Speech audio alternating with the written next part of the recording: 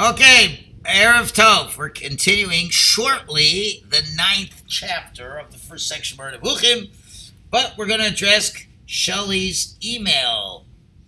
Okay, if I understood last night's Rambam class correctly, there was an explanation that the first 4 hours of the day, God is learning Torah per se. Next 4 hours, he sits in judgment. So far, correct. Therefore, on Shabbat, in Shacharis, we say, Mim Komcha, your place, really from your place, but that's fine.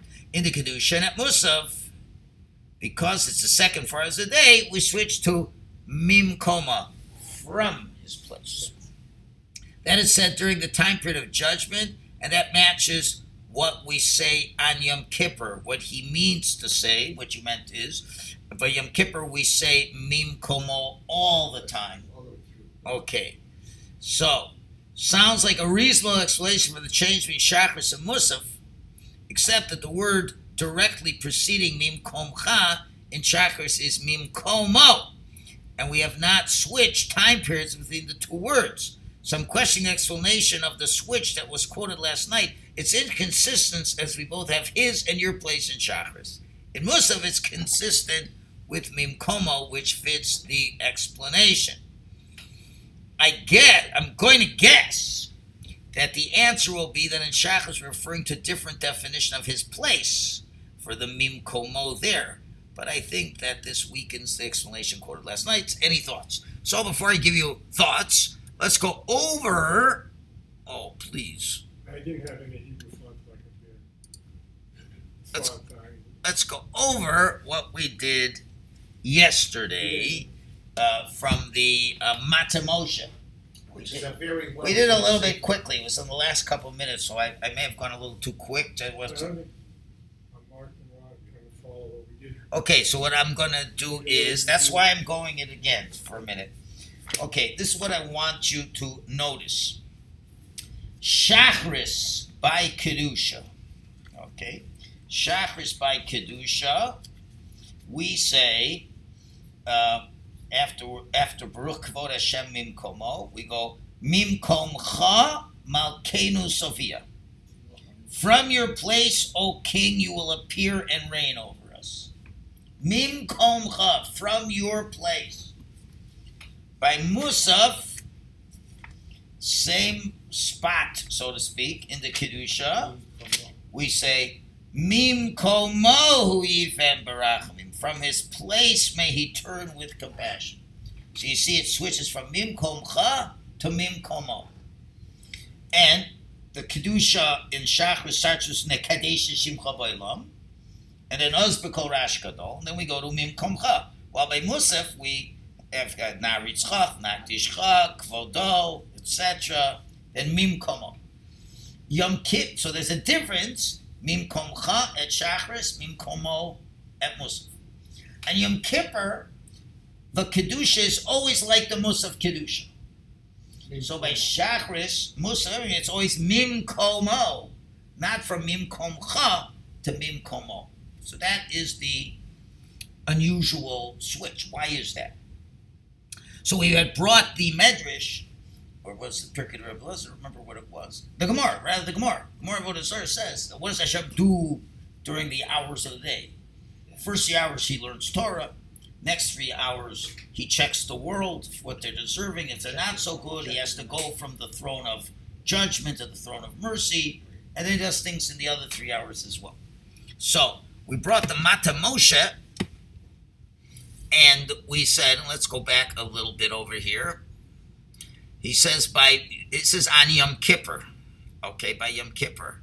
He says, Kedusha is always Kavodo, Malei Olam, Imadir Adirenu, V'chein Mechol Arba Tfilas. All 4 Tfilas of Yom Kippur, L'fi Sheish Bo, Mim Komo Hu Yifen.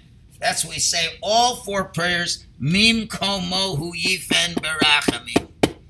Sheshayach Lomer came by Yom Kippur. It's appropriate to say it on Yom Kippur. He gives one reason, but that's not the main reason we give. Okay? Because on Yom Kippur we add a lot of prayers and a lot of requests. Kisay Kavod Olav Enigba. the throne of Hashem ascends, as it were, because of all the prayers. He goes to a higher place, so to speak. We also say that his servants ask each other, where is the place of his honor? Even the Malachim don't know this place. It's way up there. We can't say mim komcha because that's something we can, from your place, it seems, it's more of a defined place and we have some possible connection. That's why we don't say nekadesh yesh bo mim komcha. Okay. Umizah tam v'risvim b'chol Shabbos mim komo l'musaf. We say mim komo l'musaf l'vishikfar here because we did a lot of prayers. So he's getting up there. That was one explanation. I kind of ran through that because the main thing's next one. V'yesh says it be shachris omrim komcha. Why do we say shachris by mim komcha Shabbos? He says the dain hem begimel shasra is first in the first 3 hours. He must have a different gear. It says v'zones ha'olam kulo. He sustains the world. Our version is that's the third set of 3 hours. Doesn't matter. It could be the first 3 hours learning Torah. That doesn't matter. This is the one I was focusing on. Okay, yeah, I understand. Yeah. But anyway, they got off of one throne, Kisay din, and he's judging the done. Kistam Musaf Bishnios, the stabos in the second 3 hours. We ask him to yifne me Kisay din, move from your Kisay of din to sit on the Kisay Rachamim. Okay. Ulachem b'Yom Kippur and Yakev Shudanis Kola Olam Kulo. He's always judging the world. Omer Uchol Dal Tvilos Mim Komo, from his place. Mim Komo Hu Yifen. Okay, so he's basically saying that Hashem is in a loftier space. Basically, Mim Komo, it's his space. It's Mim Komcha, your space. It's a space. We don't know what that is either, but it's something we can relate to, sort of. But when he has to go up higher, it's like Mim Komo. So Shelley now asks, so that was the explanation. So Shelley now asks, but wait a minute. In all of the Kedushas, or at least the Musaf Kedusha, but by both of them, we say the same thing, yeah. By Shachris or Musaf, whatever we say, we start, before they go, Baruch Kavod Hashem Mim Komo. So he's saying you have a contradiction. We always are saying Mim Komo anyway. Right. By everyone we say Mim Komo. So what do you tell me on Yom Kippur? We do every Musaf one that has Mim Komo, Hu Yifem Barachamim. But every Kiddush, even a Shachris Iskol, Kvuch Kavod Hashem Mim Komo. That was Shelley's question. You hear the question? We do it on weekdays too in Shachris. Yes, we're on weekdays too as well. That's why it's in the email. So, here's the answer, I believe. It says, his kavod is everywhere. His ministering angels ask the question, Ayeh mekom kvodo, where is the place of honor? Lu'umasam baruch yomeru, those facing each other say, they say about God, Baruch kavod Hashem mim komo. Now, that's what we say from our perspective. Because from our perspective, we know one thing. He's out of this world. From our perspective. But now the next line isn't what we're saying, but rather what we're perceiving of God's reality. And therefore, the first part is what the angels are saying. And when the angels talk about God, they're saying, Mim komo. He's way beyond us. Forget it. He's way beyond us. Ayeh makom kavodo. Like, where is he? Where is he? I mean, we don't even know where he is. Mim komo. He's from a very far place. But the next section says, Mim komo, from his far place, hu yifen barachmin. He turns to us in mercy. So that's discussing God's response. So in the early times, the response is Mim kom chom alkenu Sophia. From your place, you will appear It's We're talking saying it's that- talking about from God's perspective. And as we will explain we more, said we- the idea of makom is a double meaning. It's Hashem's real perspective and what our perspective of Hashem is. Yeah. It works two ways. Remember Hashem said by Moshe, you go to the rock, you go to that makom, that's going to be the place of your perspective. But for that perspective, you'll be able to understand my loftiness. Right. But there's our perspective of God's loftiness and his perspective of his loftiness. And that's a big difference. And therefore, it depends what God does. We always say mim komo. Because when when the angels are talking to each other, they're always saying mim komo, never a change. Always saying mim. By Shachris, same thing. Baruch kavod Hashem mim komo. We always say Baruch kavod Hashem mim komo. And then by Muslim it says, we say Ayeh makom kvodo. We don't know where he is. Angels said we don't know where he is. He must be pretty far away. Okay, that's angel. Our perspective is mim komo. But when we say to Hashem, appear to us, now we know one thing, but Hashem's perspective is a little different than ours. And Hashem has a perspective where he's a little closer to us, but for us, whatever he is, for us, it's out of this world. We don't know where he is. We can never figure out where he is. But we know from your perspective, you're a lot closer than at certain times of the day than we are. So that is the answer, because we'll see that Makom has a lot to do with Moshe finding a place where he can try to perceive God, and then how Hashem is perceived. That's two different things. That's our perception and how Hashem wants to be perceived. Those are two different things that we really haven't touched on yet.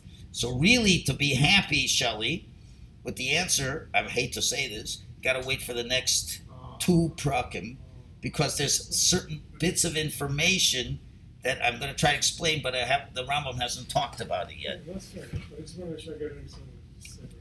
So we're saying Mim komo is always our God. I don't know where you are. You're in a place, but that's what the angels were saying. and that's us too. And for sure us. The angels are always saying, where is he? Where is his place? We say Meaning, where's his loftiness, that essence of Hashem, that beyond description? It's mim komo, but then what Hashem can do, and that we haven't learned yet. That's why you have to trust me for a couple more days. It's not that you don't trust, but I'm saying you don't have the information. That's what I'm saying. But then there's Hashem making his appearance possible in some way, and it's either mim komcha, closer or further. So when we want to approach God, it's he's beyond. He's beyond mim komo. He's mim komo. That's the angels talking.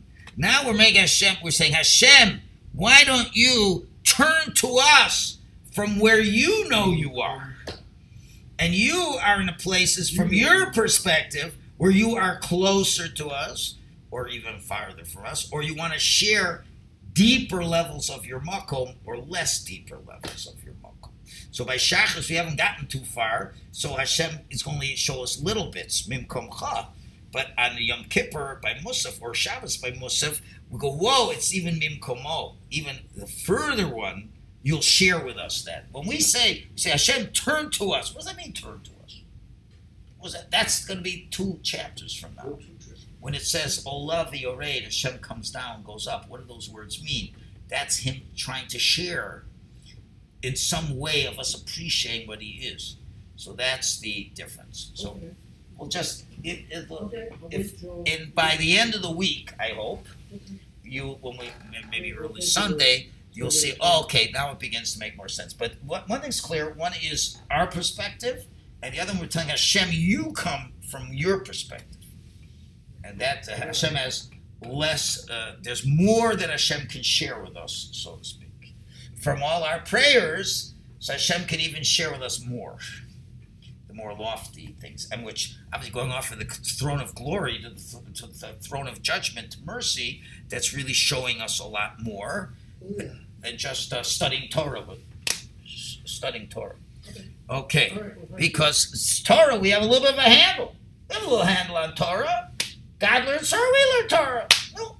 But this whole idea of getting off a throne of judgment and a throne of kindness, and what does a throne mean? We haven't discussed the throne. That's today. So there's too many variables that have not been explained to adequately answer. So I'm just giving you a generic answer that's not totally satisfying, but will help. Okay. So does anything happen any different than during Ne'ilah? Because that seems to be during what? Ne'ilah? Ne'ilah. It seems to be a higher level even beyond Musaf. We enter other deeper zones of reality. We enter the world of Yechida, of the unity of Hashem is more perceived. But the makom is always the same. The makom is always the same. It's a far makom that he shares with us, and there can be different levels of makom through the 5 levels of reality. Depending on where we get up to too is Yeah. Okay, let's close this down. Close this down. And now we're going to begin chapter 9. So, just 1 secundo. We're going to talk about the word Kisay. Now, there's, again, without a little explanation, you're going to wonder, here, Kisay. Because what's the big deal? Kisay is a chair. So we have to understand something. Today, I want to ask you a question. How many of in the civilized, let's say in Canada, there's what, about 30 million Canadians, give or take? 40, okay. Fine, whatever it is. How many of them sit on a chair at some time of the day? most. I'd say all of them, just about all of them. Babies don't, but most. Everybody's sitting, look, you're sitting on a chair right now. 5 out of 5. How do you like that? Give it a high chair. No, Rabbi Isai, we go back a few thousand years ago. There's no such thing as a chair. Did you realize that? Wasn't there a throne? In the case? There was no such thing as a chair. People sat on the ground. Okay, where did you eat supper? On the ground. On the ground, didn't On the you? ground. Remember we went to Israel to the Bedouin Yes, tent? yes. Why are we eating on the ground? You know why? Why not? Resources were scarce. You're going to go make a chair? Table. And then a table? And then a footstool? No. There was only one type of Kisay. The rich, powerful king. The only one who sat on something was a king. Therefore, the regular Pashut Pshat, when the Torah was given, remember, we're talking about biblical Hebrew now. We're not talking about contemporary Hebrew. Right? Do you ever notice when you go to all these ruins in Israel, how come they can't find any chairs? Maybe they took them. They find bowls. They were rentals. They had chairs. Right. There's steps. There's steps. There's no tables and no chairs. Because what a waste. Remember, they had to spend most of their time surviving. That means you work on the farm, you're hungry, you got to make, you got time to go take wood and make furniture? That was like a big improvement to society. Where, now we have tables and chairs and this and that. But in biblical times it didn't exist. In the biblical Hebrew, when the Torah was written, there was no such thing as it. But there was. The only time you'll find the word Kisay in the Torah is a throne. Because a king, he is special. And to show his specialness, he has a throne. Now that's very important. Because now we're going to give multiple meanings. You're going to... Without this little introduction, I've obviated a question. So I understand. You're going to tell me it's a chair, and you want to say something about God's prestige. What is a chair through God's prestige? The answer is, a Kisay in the Torah was only a king's throne, or someone of great prestige, because that took a lot of time, and we wanted to show that only a real chashuv person sits on a throne. And that's it. And therefore, only, for example, in the Beis HaMikdash, the only person who ever sat was the king from the dynasty of David HaMelech. So that is so important to just get this historical context of what was going on. That's why we can now make these other assumptions over it. Otherwise, you're going to say, And I guess the Sanhedrin in the room of hewn stone also sat on chairs. well, they were important people. Right. They were important people. But you see, but people generally would stand Right. or sit on the floor. That makes a lot of sense. Why waste your time, right? Sephardi shuls, they didn't have chairs, they had benches or whatever, or he could have sat on the floor too. Mama sat on the floor, because what do you need a chair for? But you're trying to show he's the king. He is higher than all of us. We sit on the floor. He sits on a chair, or we stand before him. But he, only a chashuv, important, powerful person. So the throne is always associated with one of power and strength and might. Okay, so now with that, we can begin to understand chapter 9. Okay, but that's a very important introduction. So Kisay, Iker Hanochaso B'Lashido, the main meaning as well known. And the fact that he's so well known, right now we'd be wrong. Say, yeah, it's well known, it's this. No, this is not a Kisay in biblical terms. Because it's only, really the word Kisay should mean a throne, not a chair. That's the critical point. Okay, as many times it says in Sefer Malachim, Vayas HaMelech Kisay. The king made a chair, but not a chair, a throne. Uba'avur sha'kisei omnam yeshvolav bali hagedula va'otzam kimalachim. And since who sat on these thrones? It was made for people who were great and powerful like kings. Vayakisei davar nimtza, and therefore the throne was something found, whether from wood or from stone or gold and silver. But the fact that you saw a throne, by definition, when you saw a throne, wherever it was, mora al gedulas haroi lo umaloso va'osa v'nyano. That's fitting for someone of such a virtue and power that he is the one who sits on that. And therefore, that's the simple meaning. But now when we go to the associated meanings that go with this, now you can understand. So anything that I look at that associates with greatness. When I see a throne, I don't think Schmiggly Poor Taylor is sitting on that throne. I think it's a very awesome, powerful person. Even I don't know who it is. I don't even see who it is. But I know that is for someone there. So now we can borrow this term to apply in 3 other areas when we talk about something being a kisei. So now, in fact, what is a kisei? A kisei is something that shows you about something or someone that is powerful. Okay, so the simple meaning, a physical throne, physical king. That's Pasha Pshat. But obviously, in essence, the idea is expanded. And therefore, Nikra HaMikdash, therefore the temple, the Beis HaMikdash, is called Kisay. It's referred to as a Kisay. Lahorasav al Osa Mishanilo, to tell us, to teach us about the one that reveals himself there. V'hishchinara ukvod olav. And he rests his honor on there and his loftiness on that, as the pasuk says, V'amar Kisei Kavod Marom, the throne of honor on high. May Rishon, from the beginning, he missed 2 words. The most 2 important words is not here. Mekom Miktashenu, the place of our temple. So you understand, anything in the physical world that is indicative of God's majesty is called a kisei.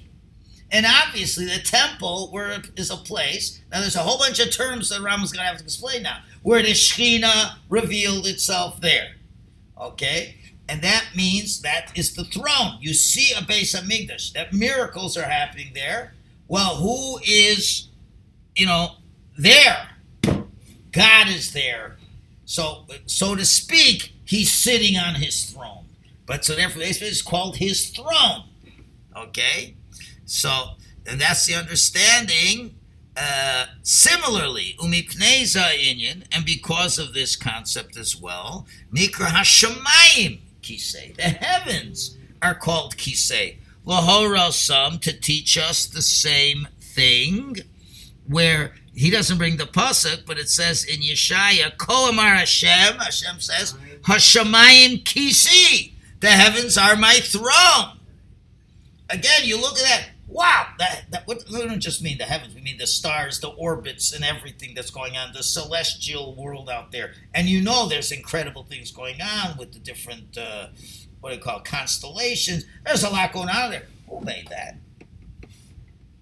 Must be something awfully powerful that we can attribute God's majesty to there. Certainly, where are we up to now?